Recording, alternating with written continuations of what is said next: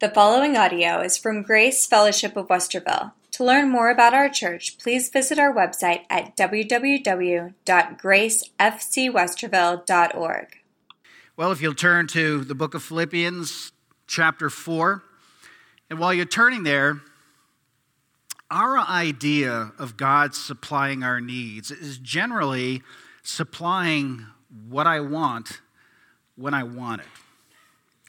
But the reality is that a perfect God supplies what is perfect at the perfect time.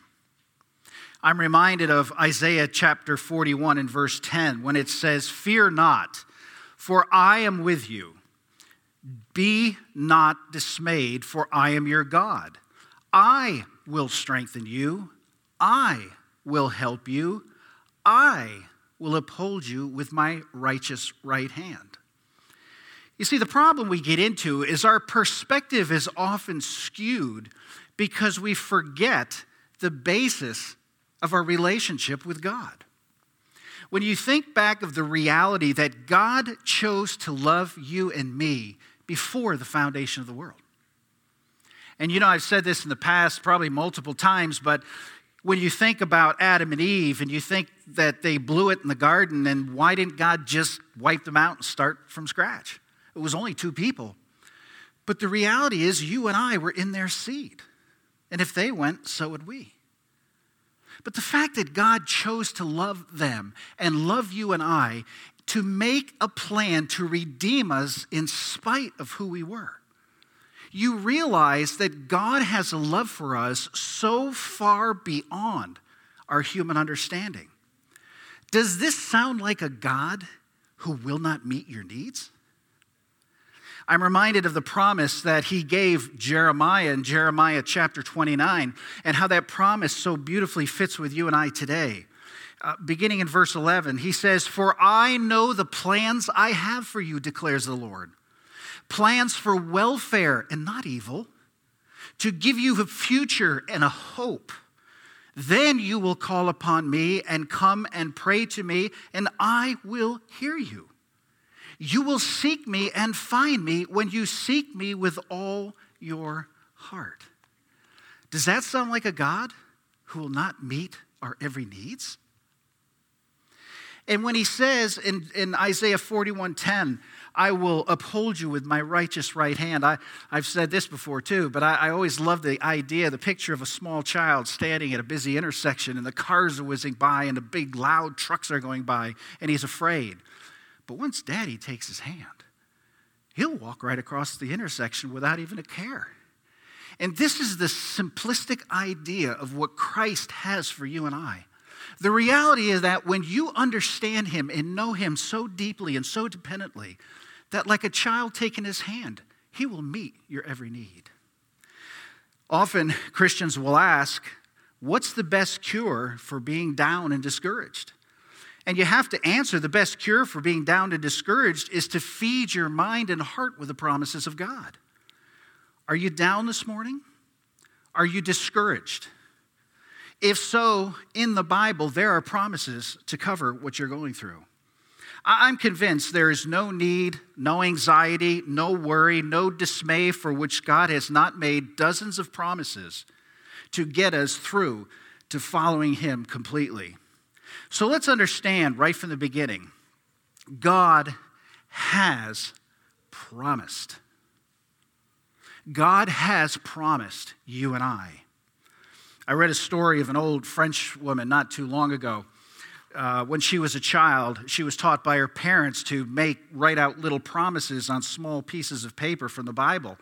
And they were small strips about the size of chewing gum wrapper. And when she would write them out nice and clear, she would roll them up like miniature little scrolls. And when she had 40 or 50 of them, she would stick them on end in this little tin. And her parents encouraged her every day to take out a promise and read it for that day. Well, years later, during World War II, when she was much older, she was feeling very down and afraid because of the battle raging around her. And out of just gut-wrenching fear, she cried out to God for a promise that he would get her through. And suddenly she remembered the small tin that had been long since forgotten. And she went to her dresser and she pulled it out, and She took the lid off it and started to walk towards the window where the light was brighter so she could see it. And she tripped on the corner of the carpet, and they strewed all over the floor. And as she looked at them, she suddenly got the small prompting of the Holy Spirit. You asked for a promise, and I have so much more. And she learned a valuable lesson that morning. Think of the benefits. Just think of the scope of the promises that God has given us. For example, do you need salvation? John 3:16. For God so loved the world that he gave his only begotten Son, that whosoever believeth in him should not perish, but have everlasting life. Romans 8:28. And we know that for those who love God, all things work together for good for those who are called according to his purpose. Jesus said in John 10:9, I am the door. If anyone enters by me, he will be saved and will go in and out and find pasture. John 10:27-28, my sheep hear my voice, and I know them, and they follow me, and I give them eternal life, and they will never perish, and no one will snatch them out of my hand. Security, the promise of security. And then there are promises concerning prayer itself. One we looked at a few weeks ago in Philippians 4:6-7. Do not be anxious about anything, but in everything by prayer and supplication with thanksgiving, let your requests be made known to God. And the peace of God that surpasses all understanding will guard your hearts and your minds in Christ Jesus. He will literally put a sentinel around your heart and guard it. And then one of my favorites, 1 John 5:14-15. And this is the confidence that we have toward him, that if we ask anything according to his will, he hears us. And if we know that he hears us in whatever we ask, we know that we have the request we have asked him. Now, somebody might be quick to say, how do you know the request is in God's will? Well, that's a need that God will supply. Because when you're in the Word of God and trusting the Spirit to lead you, he will guide you into the right prayer and into the right mind. But then we come to our text this morning that might possibly be the greatest promise in the entire Bible, because it literally covers every promise in the book.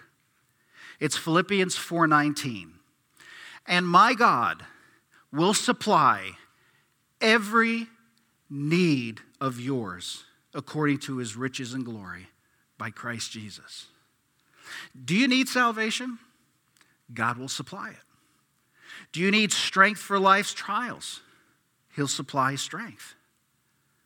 If you are lonely, God will meet you and comfort you in your loneliness. If you are discouraged, he can lift you up. No need is left out, because he says, my God will supply every need of yours. And you see, the reason Paul says that so clearly, it's not your responsibility to meet your need. It's God's. Because God has bought you with the price of his dear Son. You are no longer yours, you are his. And God has promised to supply every need. So the key here, the problem to understand here is very, very critical. Problems do one of two things. They either suck you into their vortex that you get mired in, always focusing on the problem, or they will make you see the immensity of what God is trying to do in and through you. So, to get a real grasp of what we're talking about, we need to take a verse like Philippians 4:19 and break it down. So I want to look first of all at my God. He says, my God will supply your needs. Well, who was the one Paul was talking about who was able to supply the Philippians' needs? It wasn't any God. He did not say a God or merely the God in whom you happen to believe. Paul was not referring to the gods of the Greeks, the Egyptians, the Assyrians, or the Romans. When Paul said, my God, he was being specific and personal.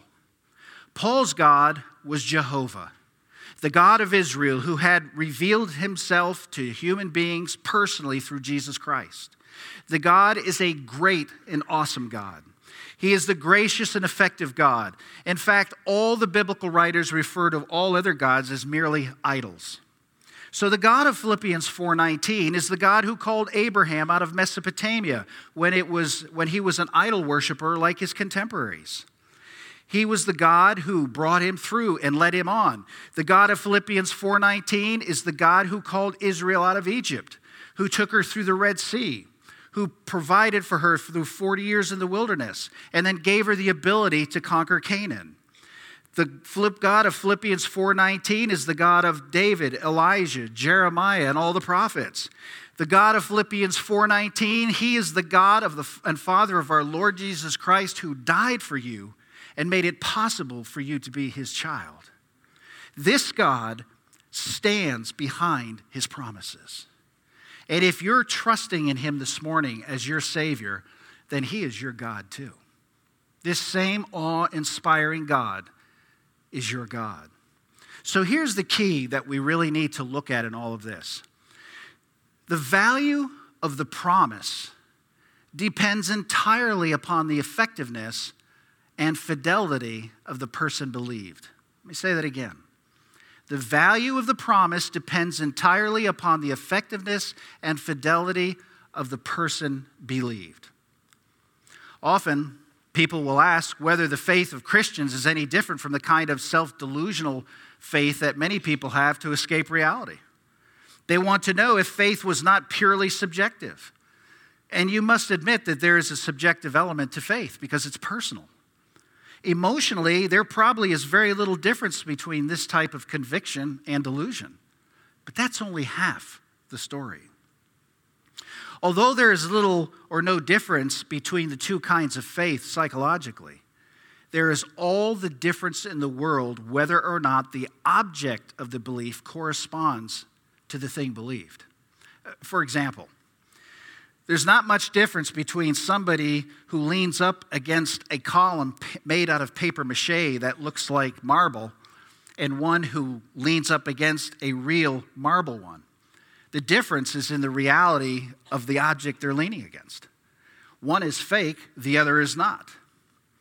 But that's where the comparison begins to take shape. The God of whom Paul speaks is a God who will support his people. He is the real God, and he is the one who can stand behind every situation when he promises to meet your needs.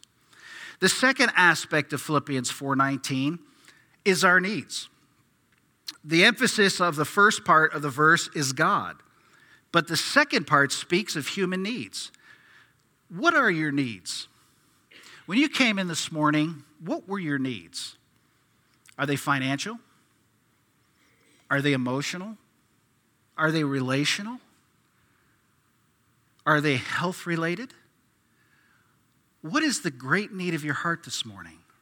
I want to point out 4 categories that will encompass these needs. First is our need for forgiveness. God provides that abundantly, for he offers forgiveness of sins that are past, present, and future. Forgiveness is made possible for us through the death of our Lord Jesus Christ, and we receive it personally, acknowledging our sins before God and accepting his payment. 1 John 1:8-9 says, if we say we have no sin, we deceive ourselves, and the truth is not in us. If we confess our sins, he is faithful and just to forgive us our sins and to cleanse us from all unrighteousness. Now that's every sin, past, present, and future. Now, how is this possible for future sins? Some may ask, how can he possibly cover what I have not yet committed? Well, the key is that if you're not capable of saving yourself, you're sure not capable of keeping yourself from sin. And God knows the human heart. And God looks at you through the blood of his Son as justified.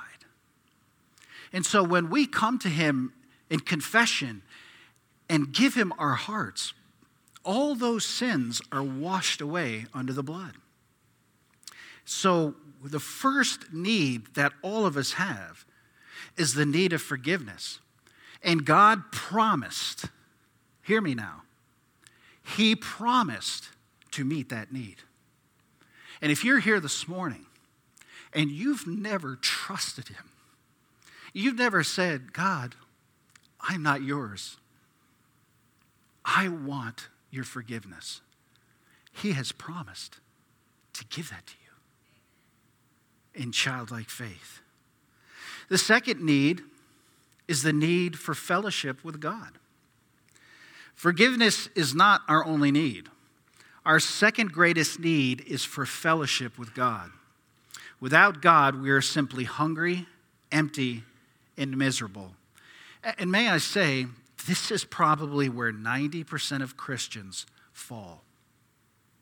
We take Christ, we accept His forgiveness, but we never build a relationship.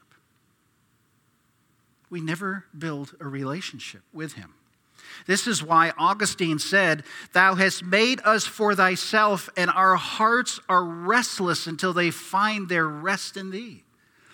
God created you and I for His fellowship. You see, the Bible tells us that when the God had decided to make man, He chose to make man in His image. Why did we make us in His image? For fellowship. God wanted to lavish His love upon us. He wanted to fellowship with us. He wanted us to be so bonded with Him that we could receive His grace and bring Him glory. But when sin entered the garden, that relationship was severed. It was cut off. But because God chose to love you and me, He set a plan in place that would forever make that go away. And that was His Son Christ to reborn that relationship through His blood. We don't need to be miserable. We don't need to be spiritually hungry. We don't need to be constantly searching and wondering and worrying and saying, God, where are you? Why isn't this working? Why haven't you met my need? What's going on? Because He wants to fellowship with us. I think that one of the great mistakes we make is searching for some kind of mystical relationship with God. We want to experience the supernatural. That's why so many people search after gifts and the various things, because they want to have some kind of supernatural. But do you understand? God is a person, and He wants sweet fellowship with you and I as a person. That's why He gave us the Holy Spirit when we accept Him. Because with the Holy Spirit, He guides us into all truth. We go into the Word of God and we read it, and we develop this relationship, and we develop an understanding. And as we know the Word of God, He takes the Word of God and He gives us understanding. And the more you're in the Word of God and the more you understand about God, the more you realize His closeness. And there is a bond and there is a heart that gets so strong that you're able to endure anything this world throws at you. Because He supplies every need. I think where we get in trouble often is we know what we need, we don't want it. Because it'll get in the way of my plan. But that's what absolute surrender is all about. That's why Paul said, I die daily.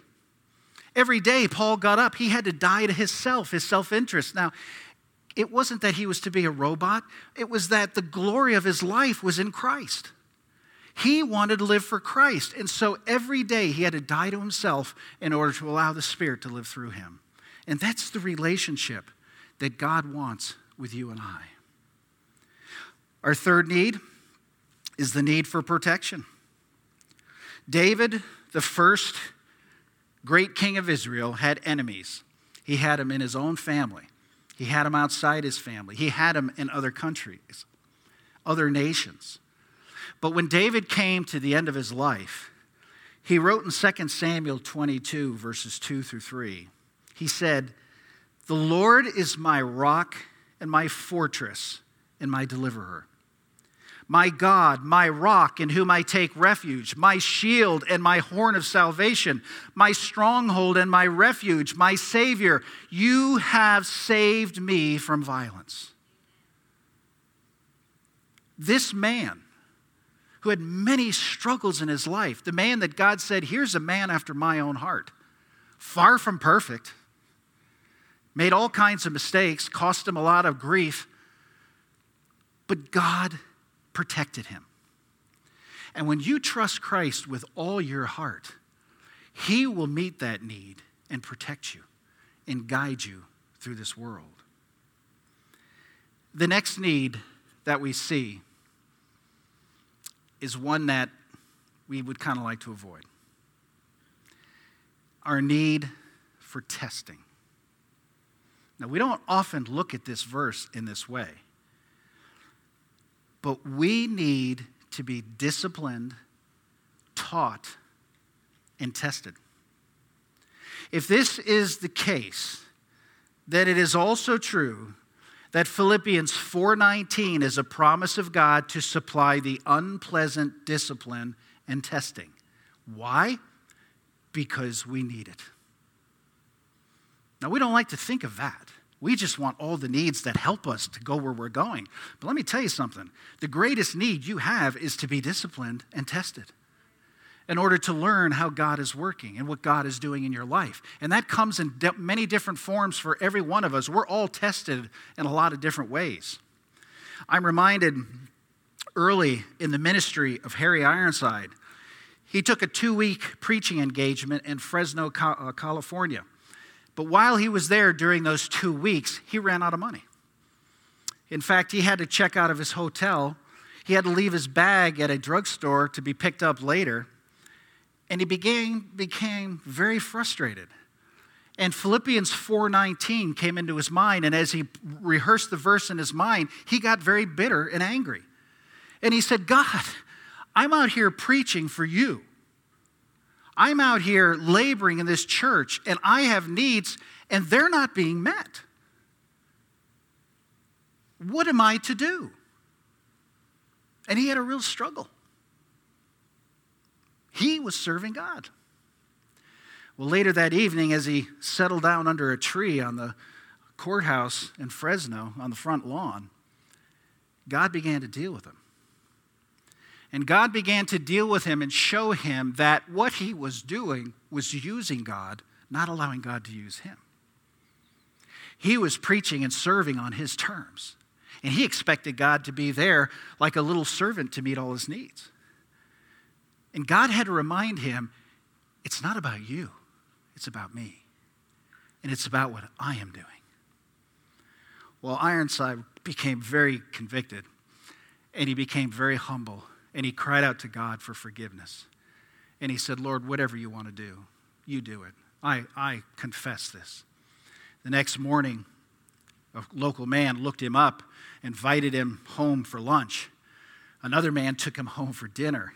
The church that night just happened to take a love offering for him, covered all his expenses. And at the end of his trip, he went to his mailbox, and here in the mailbox was a letter from his father. His dad said, Harry, when you were preaching that week, I was praying for you. God brought Philippians 4:19 into my mind. And God said, help meet your son's needs.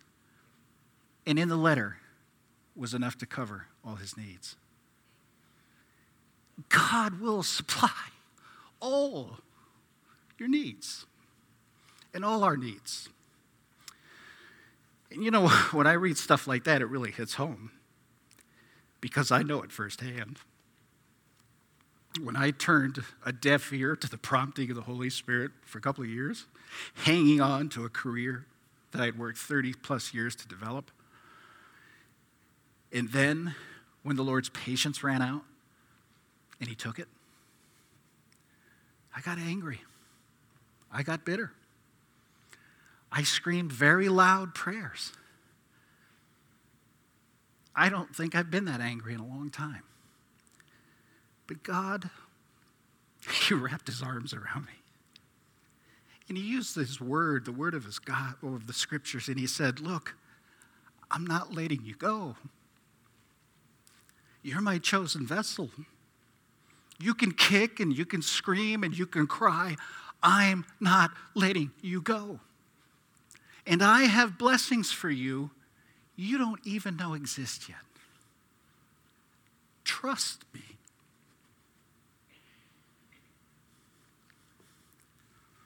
You see, God met my need in the greatest way possible. He broke me down by discipline and tough testing. Why would he be so hard? Because he loved me more than life. He gave his life for me, and he was going to use me, and nothing, not even Craig Malcolm, was going to get in the way. You must understand that the hard times are not coming from a God who bullies. It's coming from a loving, compassionate God who loves you so much. He wants you to be one with him. Your needs are difficult, but they're nothing compared to what he has for you. What he wants to do in and through every one of us is change the world for his glory. And he will supply every single need you have. That's what he wants to do. So when the needs come into your life, don't run and complain. Embrace them. God, you've allowed this. What are you doing? This is difficult for me right now. This relationship is tough. I don't have enough money. What am I going to do? God, I give you myself. You do what you need to do. And so I've come to learn, howbeit reluctantly at times, the greatest need meeting God has ever given is the removal of something to give me something better. The closer we get to God, the hotter the refiner's fire. The more we surrender, the more he takes us up on it. But it's always to draw us to a life so close to him that we can scarce take it all in. His ultimate plan is for you and I to be one with him. That's his ultimate plan. Why? Because he created us for his fellowship. Is there ever any part of your day that even thinks about you fellowshipping with God? That's why you and I exist, to fellowship with God. God created you for fellowship, and he will stop at nothing to get you to that sweet fellowship. The last point of our study in Philippians is God's glorious riches. The final phrase of our text speaks of the measure of supply of God for our needs. The measure is simply this: according to his riches in glory in Christ Jesus. God has promised to fill the needs of a believer in Jesus Christ out of the infinite supply of Christ Jesus. He will expand us as time goes on until we can hold more and more. We shall become more and more like Jesus Christ. But even at the greatest extent of all we're receiving, we're not even scratching the surface of what he has. There will always be infinite resources beyond our experience. In other words, you can never exhaust the supply. Can the finite exhaust the infinite? Can that which is corrupt exhaust that which is incorruptible? Can the part exhaust the whole? It's impossible. And in this life, as in the next, God wants it clearly understood by you and I that he is going to meet every one of our needs. I can't promise you an easy road. I can't promise you a problem-free road. I can't even promise you a pain-free ride. But by the authority of God in the Holy Scriptures, I can promise you that God will supply every need of yours. And he will do it to his glory and what brings him glory. So you see, as we come to communion this morning, this is a celebration that talks about the relationship that you and I have with Christ. We do this once a month to remind ourselves that the bread and the cup are a reminder of his broken body and shed blood because he loves you and I, and because he longs to meet our needs. And so as we come to this table, I want you to think and meditate this morning. Are you in fellowship with a Savior? Do you even have a relationship with him? Wouldn't it be amazing and awesome if this was the time when you gave your heart to Christ? You may be a Christian and you're holding your heart back. You may love him and you're just hanging on because you're afraid to let go. You don't have to be afraid to let go to a God who's promised to meet your needs. This world will throw everything at you it can. The evil one will stop at nothing. But there is a way to escape by understanding the blood of Christ and the relationship that he wants with you. So as we prepare our hearts with a few minutes of meditation and the men come to prepare for communion, I want to ask you this morning very deeply and very seriously, where is your heart today? Does he own it, or do you? And where is your relationship? Do you even have one, or are you sold out? Let's take a few times in quiet reflection.